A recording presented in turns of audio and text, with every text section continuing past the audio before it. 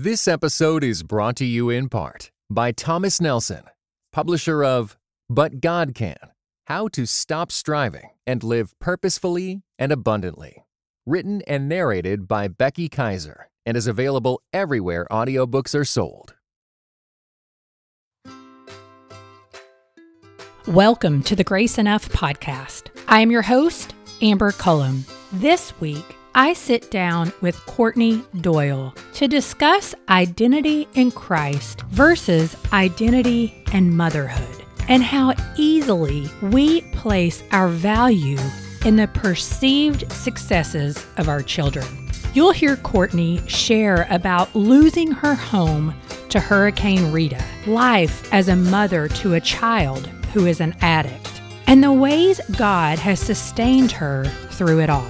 You'll feel like you're sitting down with a wise and honest friend. This conversation is incredibly practical and real. Before we begin, I want to invite you to join me on Instagram and Facebook at Grace Enough Podcast _Amber. I hope I don't sound too desperate, but to be honest, podcasting can be lonely. Beyond the interview, I work independently. I don't have a team, and if you know me, or if you are a longtime listener, you likely know my tank is filled through connecting with others. One of the easiest ways to do that is through social media. So please come and say hello, leave a comment letting me know what resonated with you from today's episode, or ask a question. You can do that on Instagram or Facebook at Grace Enough Podcast _Amber. Good morning, Courtney, and welcome to the Grace Enough Podcast. Good morning. I'm excited to be here. Oh, I'm so glad to have you. I always say, like, we talk so much before we record that I should have been recording probably. But with that said, let's go ahead and jump right into the conversation. I love to begin asking people how they came to know Christ, a little bit about what that journey has looked like, just to set a bit of a foundation for what we're going to dive into. So I was raised in a religious home. Went to church every Sunday. I was in private school, went to Catholic school. I knew a lot about God. I knew a lot about the religion, but my mother at the time actually had a housekeeper by the name of Havana.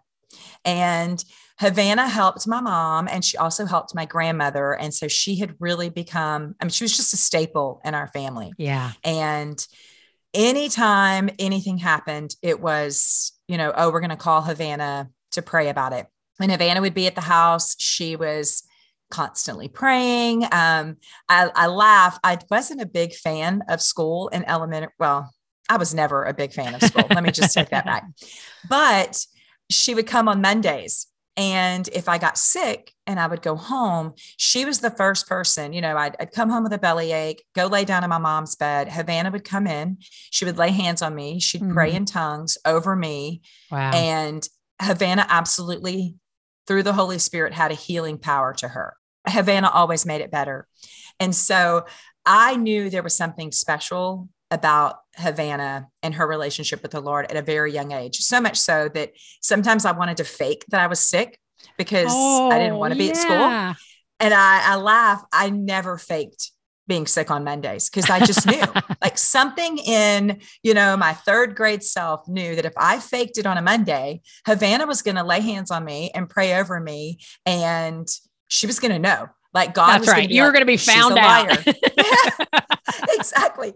And so I really think that she modeled loving Jesus more than anything in everything that she did. If Havana was folding the laundry, she was humming a hymn.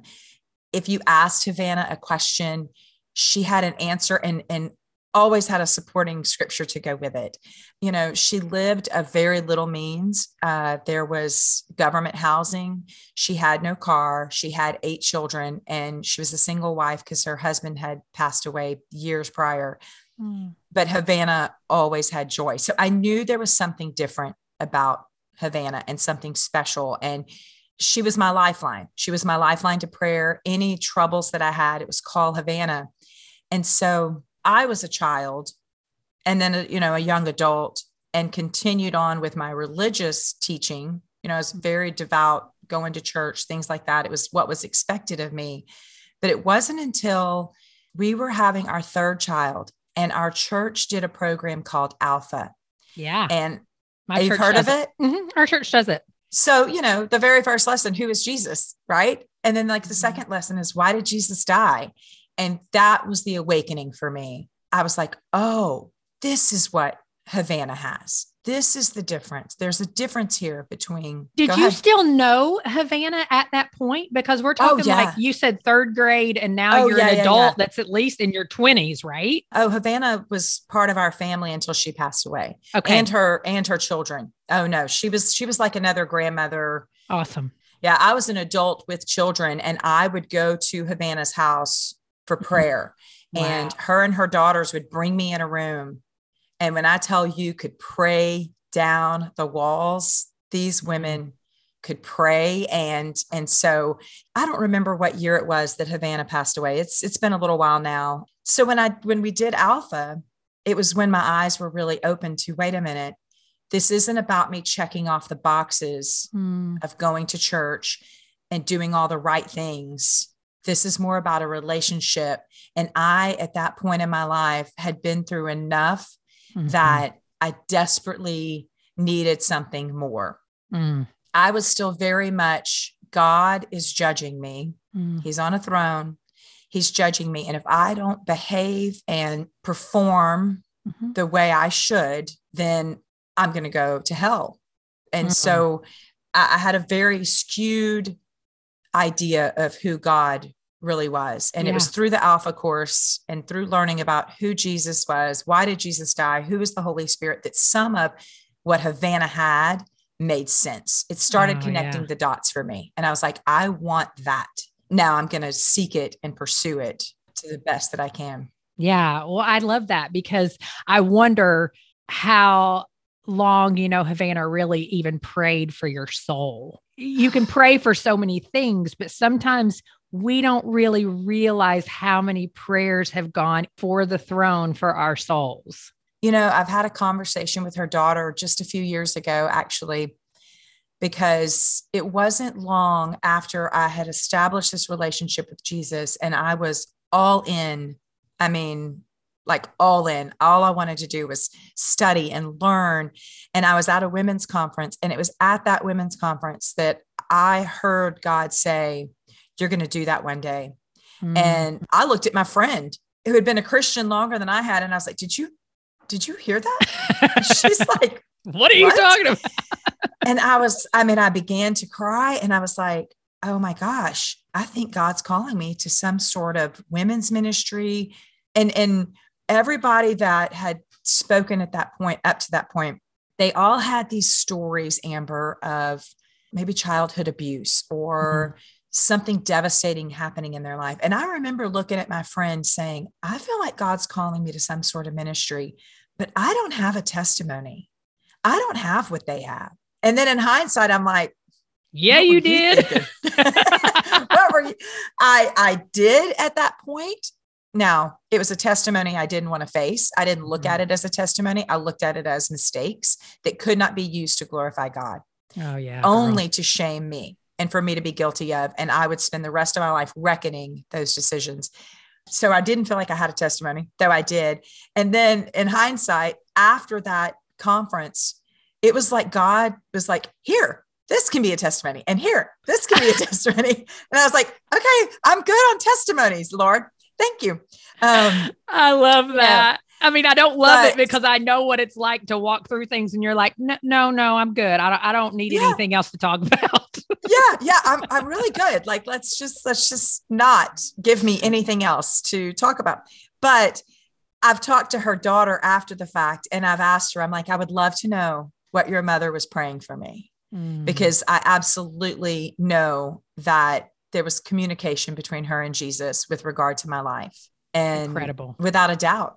That's such a big testimony of my mother-in-law as well. And I mean, I've said it on this show and I've said it to her. I'm like, girl, I totally believe that your prayers before you ever knew me is part of the reason why I'm doing what I'm doing today. And, she never would be like, well, yeah, it is. She just is like, Yeah. I mean, so humble about it. And I'm like, yeah, it's your faithfulness to praying for the future spouses of your children and for me now. Yes. So anyways, we could get to talking about that too. We could. One of the things that I know that's added to your testimony, because it does for all of us. And I think the more children you have, yes, the crazier your testimony is, because that's very true. It's human life.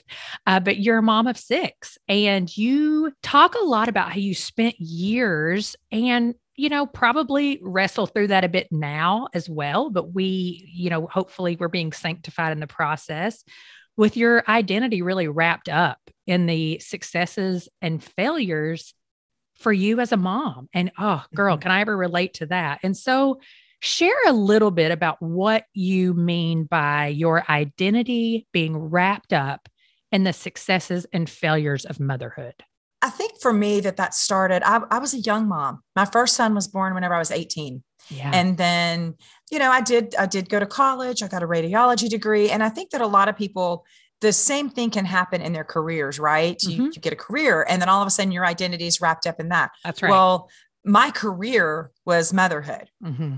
And so, I had baby number 1, and then I finished college pregnant with baby number 2. And then very quickly, 3, 4, and 5 came along. And so, my middle 4 children were born in 5 years. And so I was a stay-at-home. I know. Sweet Jesus. It's crazy. And honestly, I laugh until my number 2, who was probably my strongest willed child. I'm like, the Lord gave me your sister, who's number 3, when you were 9 months old. I got pregnant for her because if I'd have gotten to age 3 with you, I'd only have 2 kids. There would not be 6. And I mean, he's precious. I'm not picking on him, but he knows he's been my strong-willed kiddo. So my identity, that's what I was. It's what I did. I woke up, I was mom. I, went to the store as mom. And mind you, I was very young. So there was nothing else that I could identify with other than being a mother. And so I began to get a very skewed reality in that, okay, if my kids are behaving, if they're all dressed appropriately, if everybody's hair is done, if we appear one way, then I appear good. Mm-hmm. I'm doing my job. And that was great when they were little and I was in control. That's exactly right, girl. I mean, that's all great, grand, and wonderful. But then all of a sudden, they become like their own people. And it's like, wait, what happened? And, and they're like, I don't want to wear monogram clothes anymore. No, I'm not wearing the matching shirt to my sisters. It's not happening. Mm-hmm. And, and it was so much bigger than that as well, because then our oldest son, when he got into junior high, it was his 7th grade year that we faced a hurricane. And we lost our home in a hurricane. And, it rocked all of our worlds, but you can imagine a 7th grader being ripped out of school. It was just a mess. It was a whirlwind for all of us. And it was at that time that things shifted for him.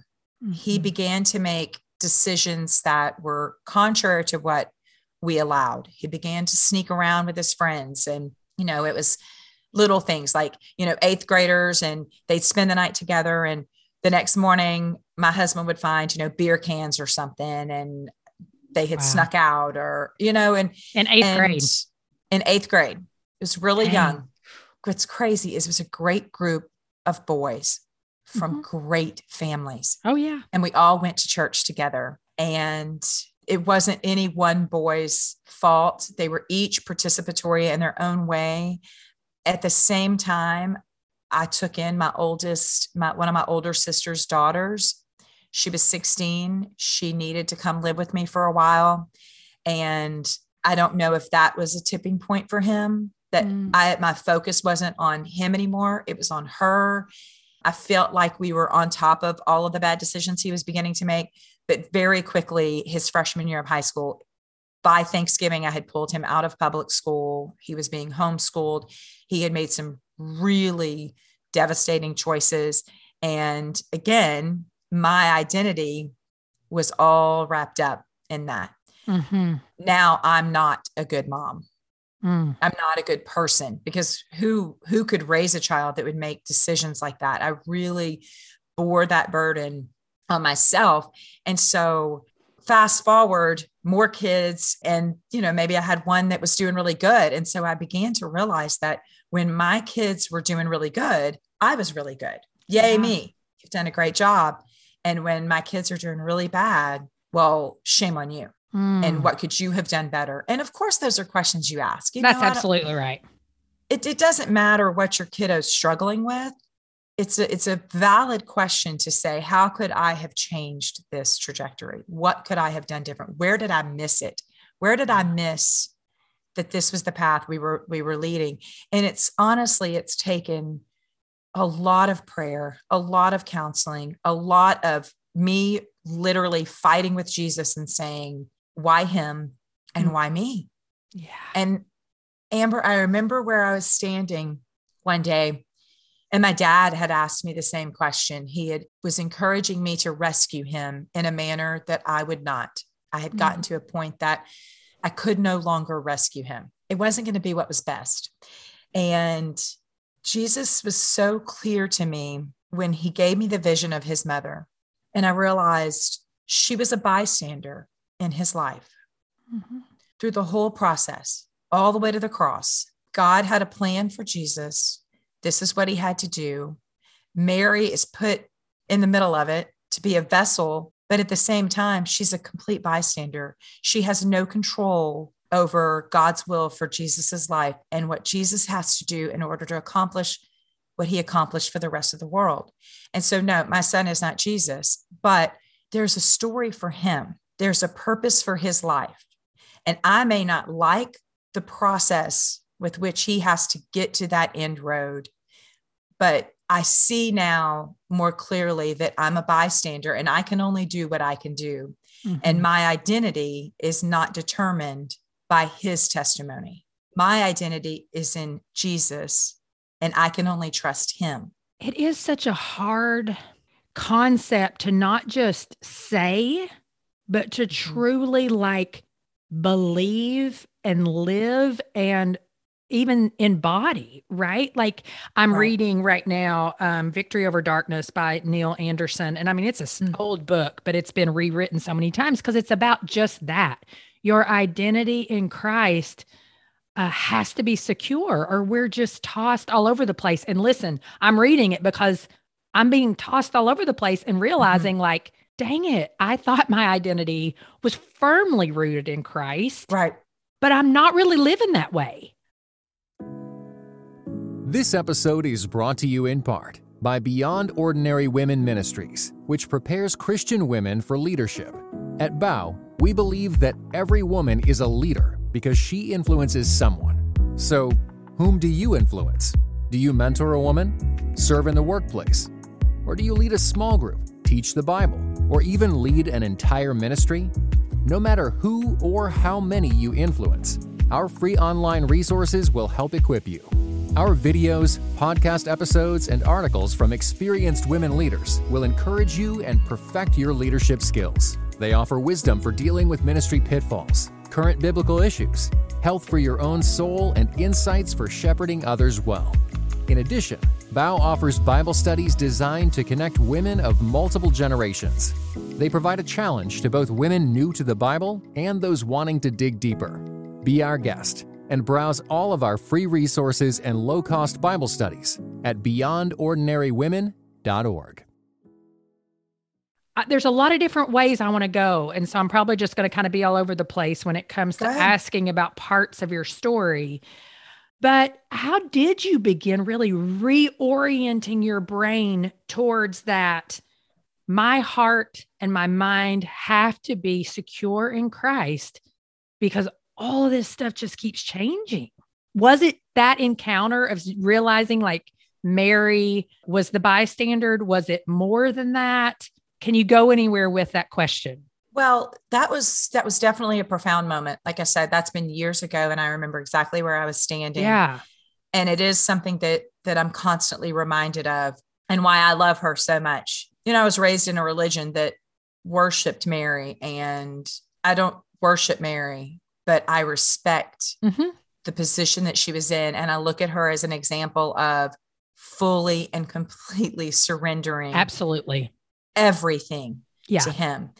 It's one of those things that it has to be a constant reminder, because I can tell you that today I'm like, I trust you, Lord. I trust you with him. I trust you with all of my children, and my identity is in you. And tomorrow I may wake up and feel completely different. Right. Because it's not a one and done thing, right? No, it is a complete process. And I know when I get busy and I venture away from spending time studying or reading, or even just listening to worship music, praying, I see a shift in my life. And then all of a sudden, Satan is so loud. He's so loud. And well, if you wouldn't have, he wouldn't have. And you should have. And I just have to go back. I have to go back to battle. I have to go back to war and say, you know what? And this is one of the things Havana taught me. I was in a situation one time, and it was going to be very difficult. And Havana told me, she said, look, when that person is speaking to you, you know that they're not speaking in love. They're not speaking from Christ. They're not filled with the Holy Spirit. So when they're speaking to you, all I want you to say is, in the name of Jesus, Satan, get behind me. She's like, in your head, over and over, Courtney, just say, in the name of Jesus, Satan, get behind me. And I was probably 20 when she taught me that. And I still do it today. I can tell you, I've had 2 nights this week of horrible dreams where I've woken up. I'm like, oh my God, that was horrific. And last night I went on my prayer walk, and all I kept saying is, you know what, Lord, tonight I'm going to sleep. And I am not going to believe the lies that the enemy, because he will attack. He'll attack in the middle of the night. He'll attack while you're having fun with your family. Amber, he doesn't need the people that don't believe in Jesus. He needs me. He needs me to shut my mouth and quit testifying that because of Jesus, I'm okay. Yeah. Am I great all the time? No. But you know what? I'm good. That's right. And he's good. It's a security. And that is having your identity firmly rooted in Christ. I can be messy and still be okay. And that doesn't mean that you just revel. I mean, you just roll around in it. Right. But it does say, like, there is a security in Christ that cannot be thwarted by Satan. But by golly, that doesn't mean he doesn't sit and try over and over and over again. And so, you've said your life is like a series of events, and, God's been faithful through it all. And so let's go back to the hurricane. First of all, which hurricane was it? Was it Harvey? Rita. It was Rita. I was going to say, because Harvey wasn't that long ago. Okay.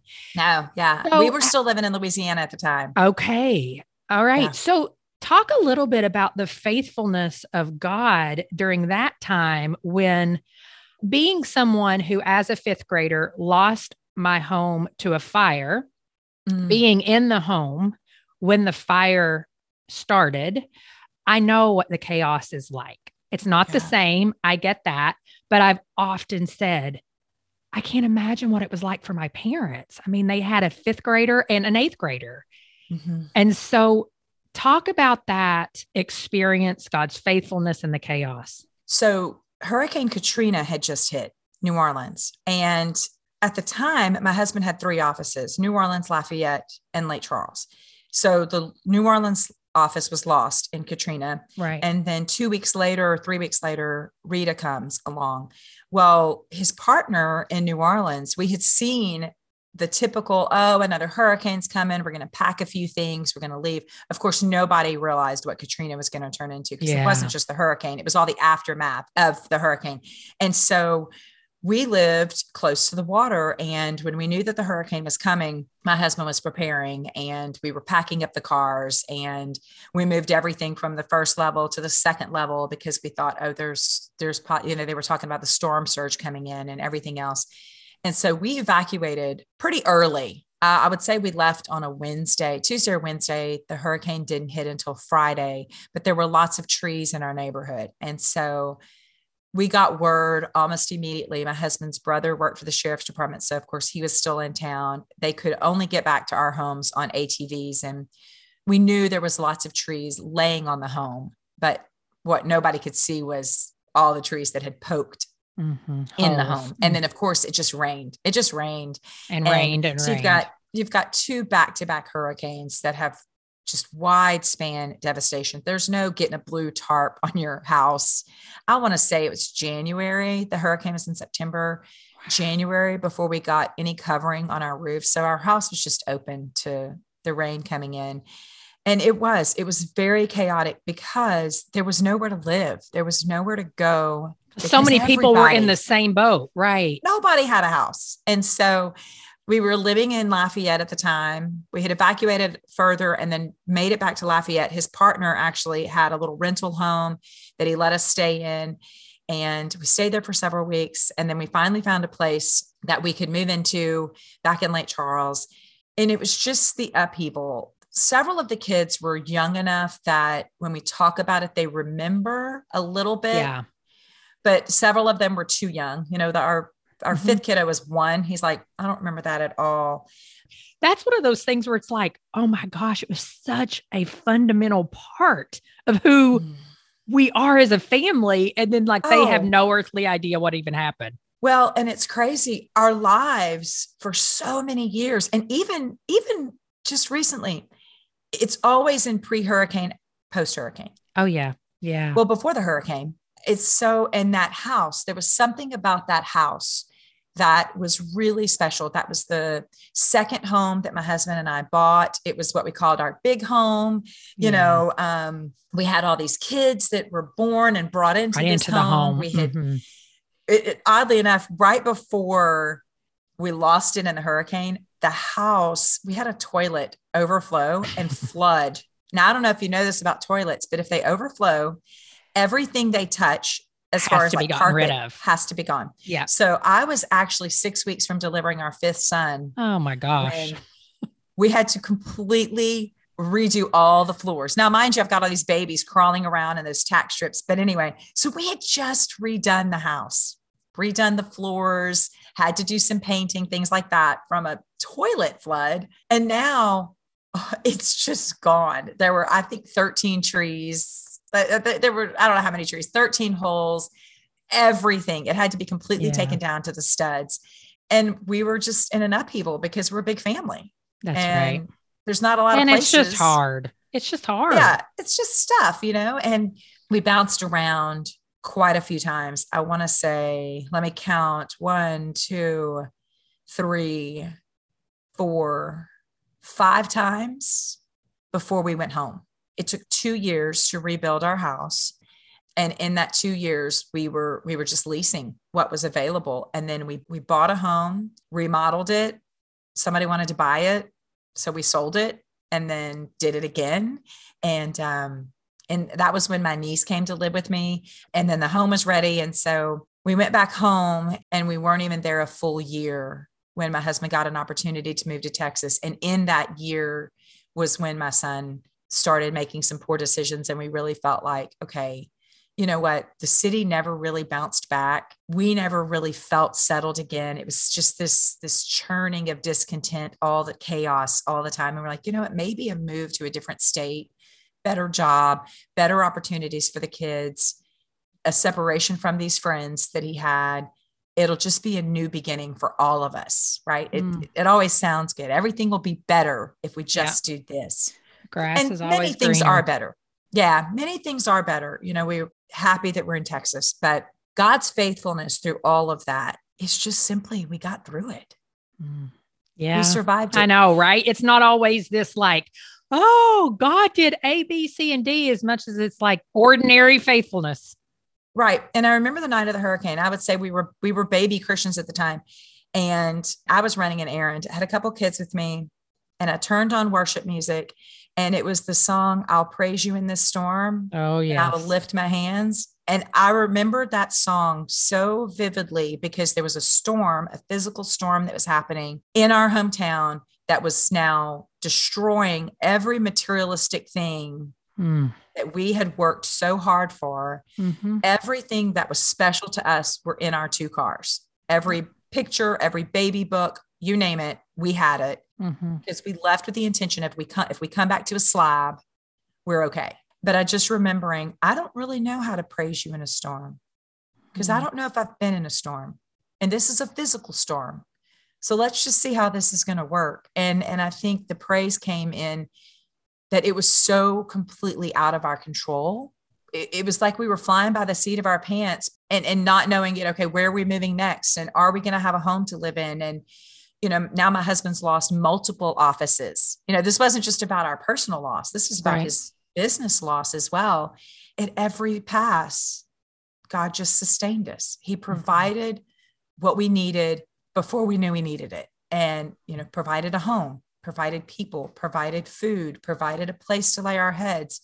And so, I can't really look back and go, this was a moment that I was like, oh, God really interceded here, because there were so many moments and it was just survival. Right. I get that. I do know that people showing up and like some different situations when people will provide things that I can look back and be like, yeah, that was the faithfulness of God. Someone bringing a bag of clothes to us when we had nothing, which the interesting thing with hurricane stuff is, like you said, I mean, everybody's there.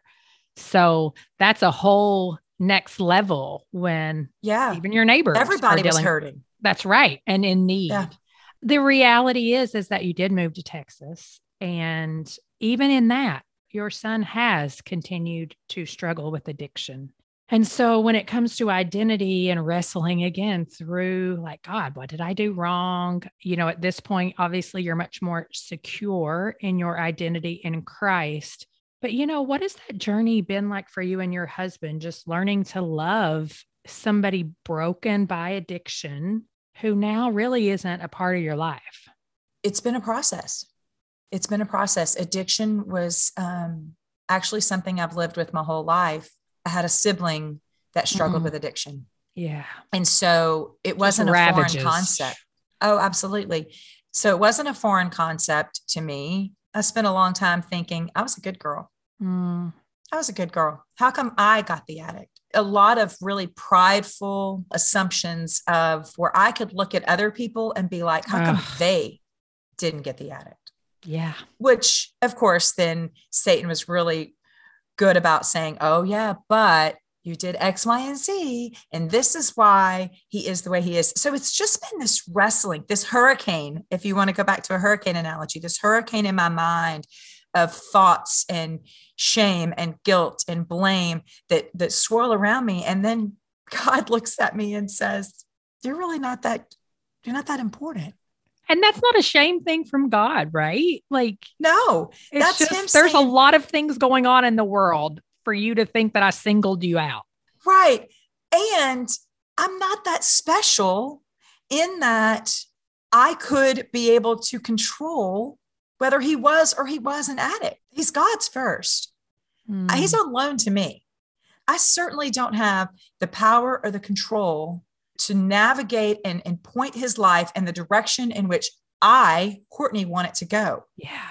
Because his life needs to be in the hands of Jesus. Yeah. Because that's the creator and the maker and the path carver for him, not me.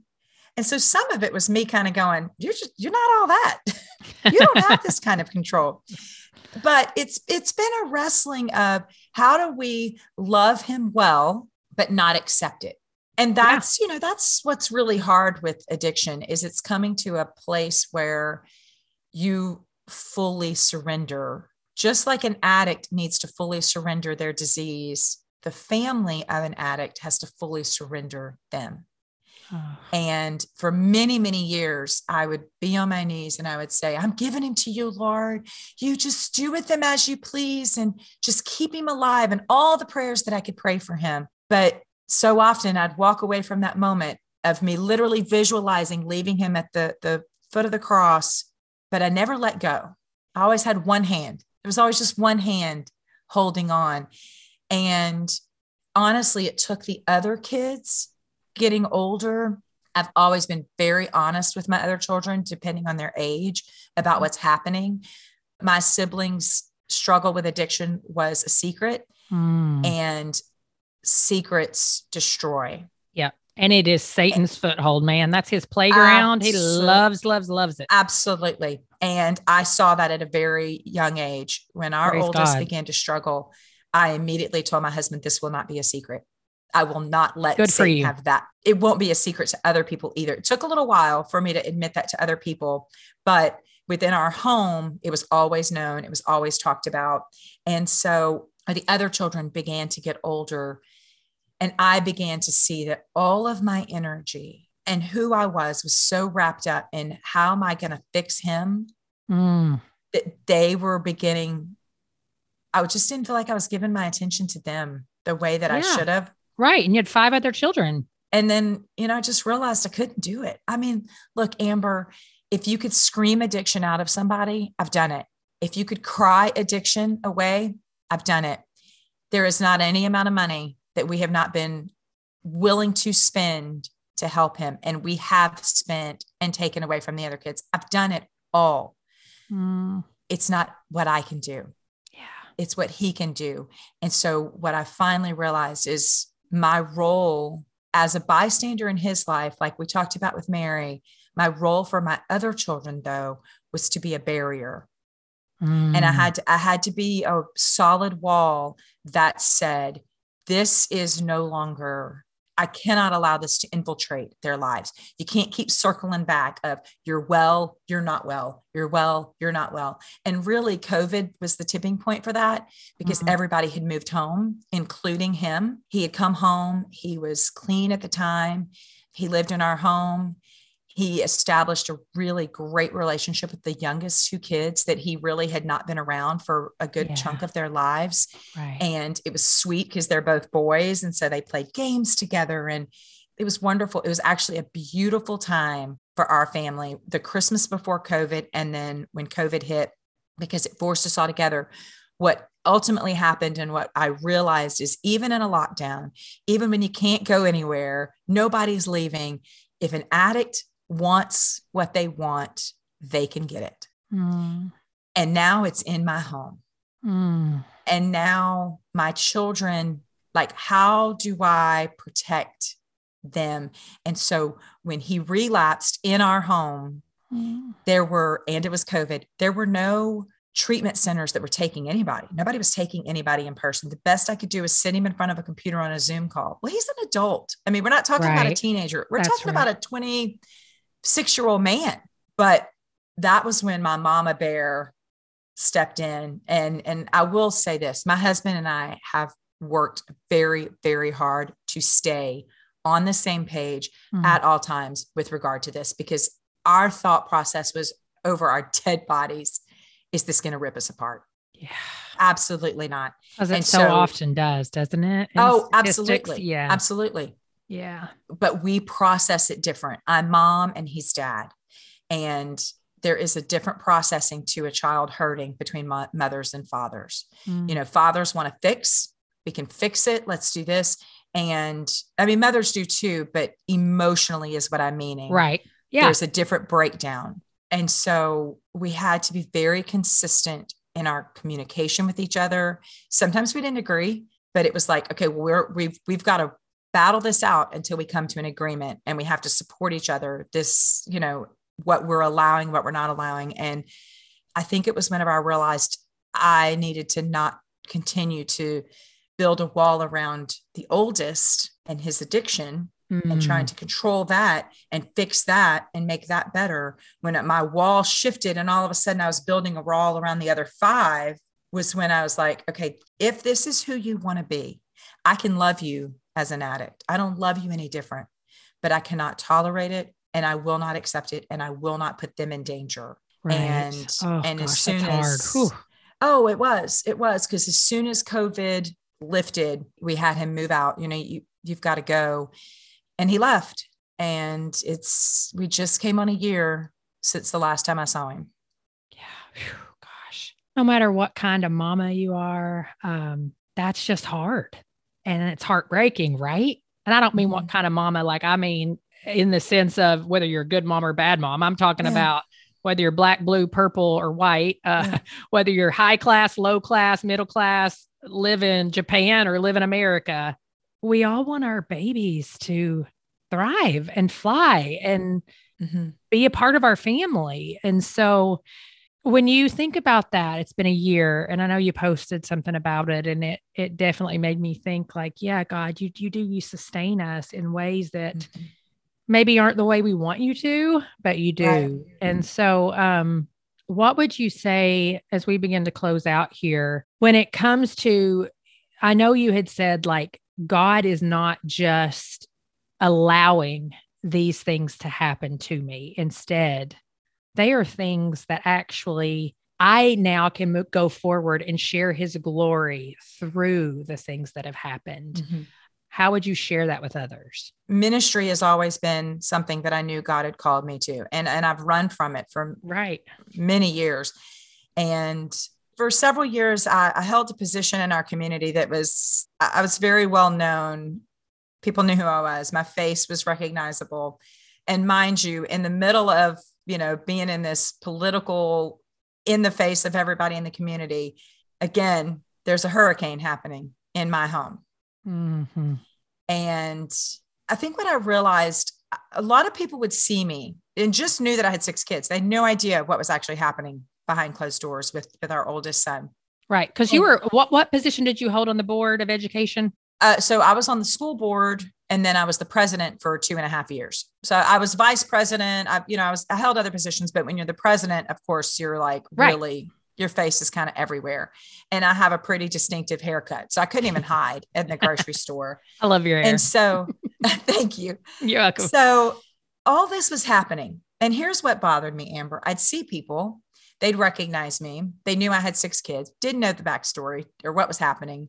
And mind you, look, my oldest isn't the only one that struggled. Like, yes, he's struggling with the most severe thing, but I've had kids that have had anxiety, ADHD. I had one that battled alopecia. One of my girls battled alopecia.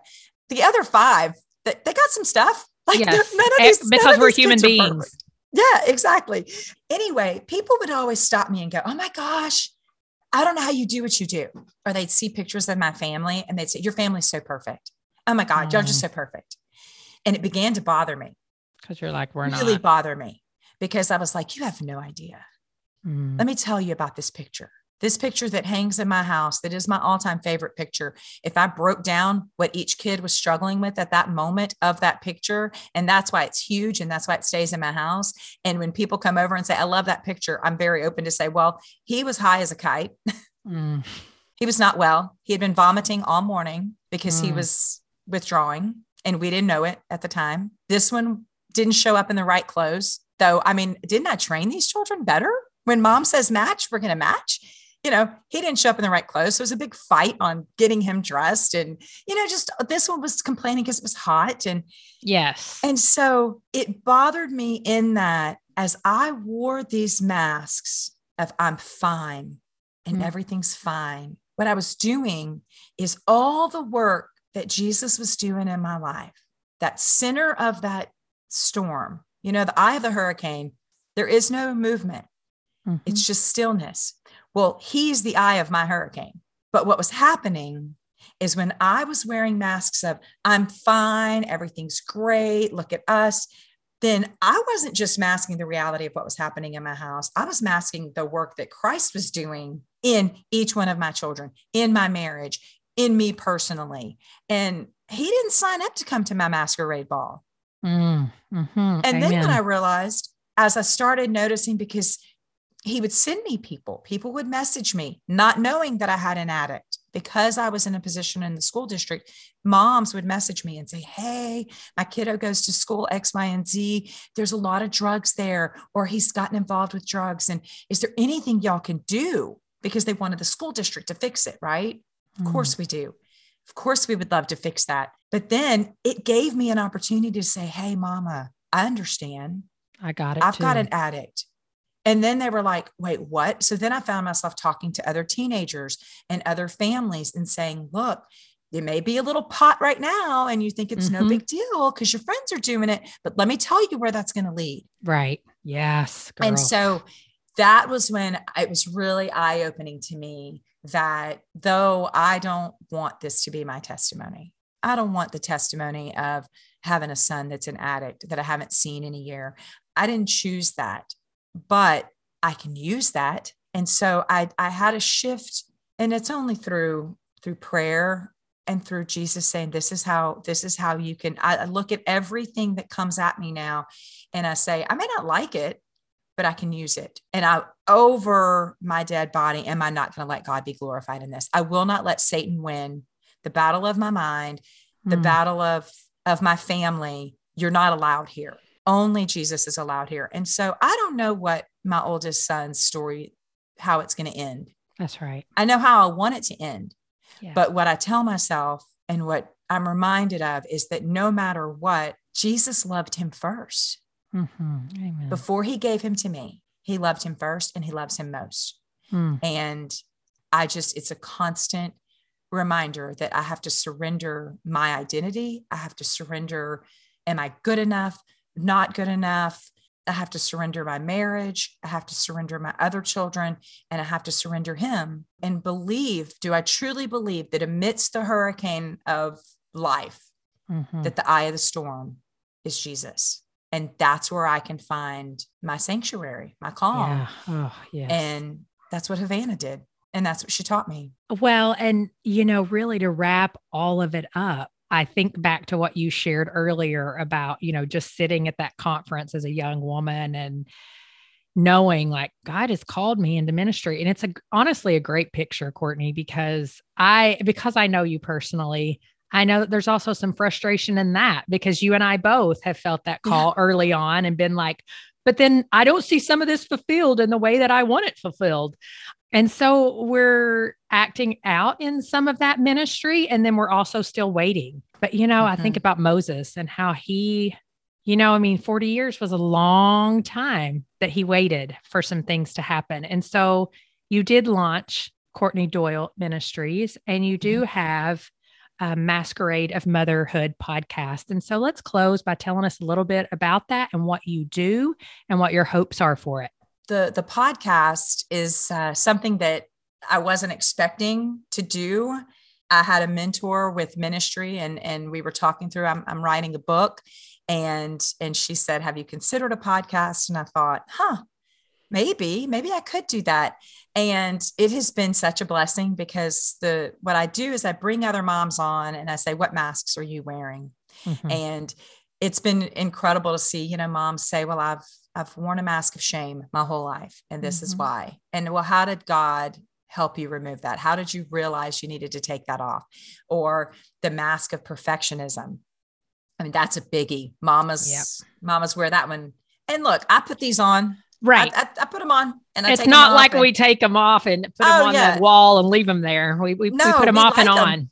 Look, and I'm from Louisiana. So when I think of masks, I immediately think of Mardi Gras masks. They're pretty. They're deceiving, and they're beautiful. And so they can be that way in your life. So just the mask of guilt, the mask of blame, the mask of perfectionism.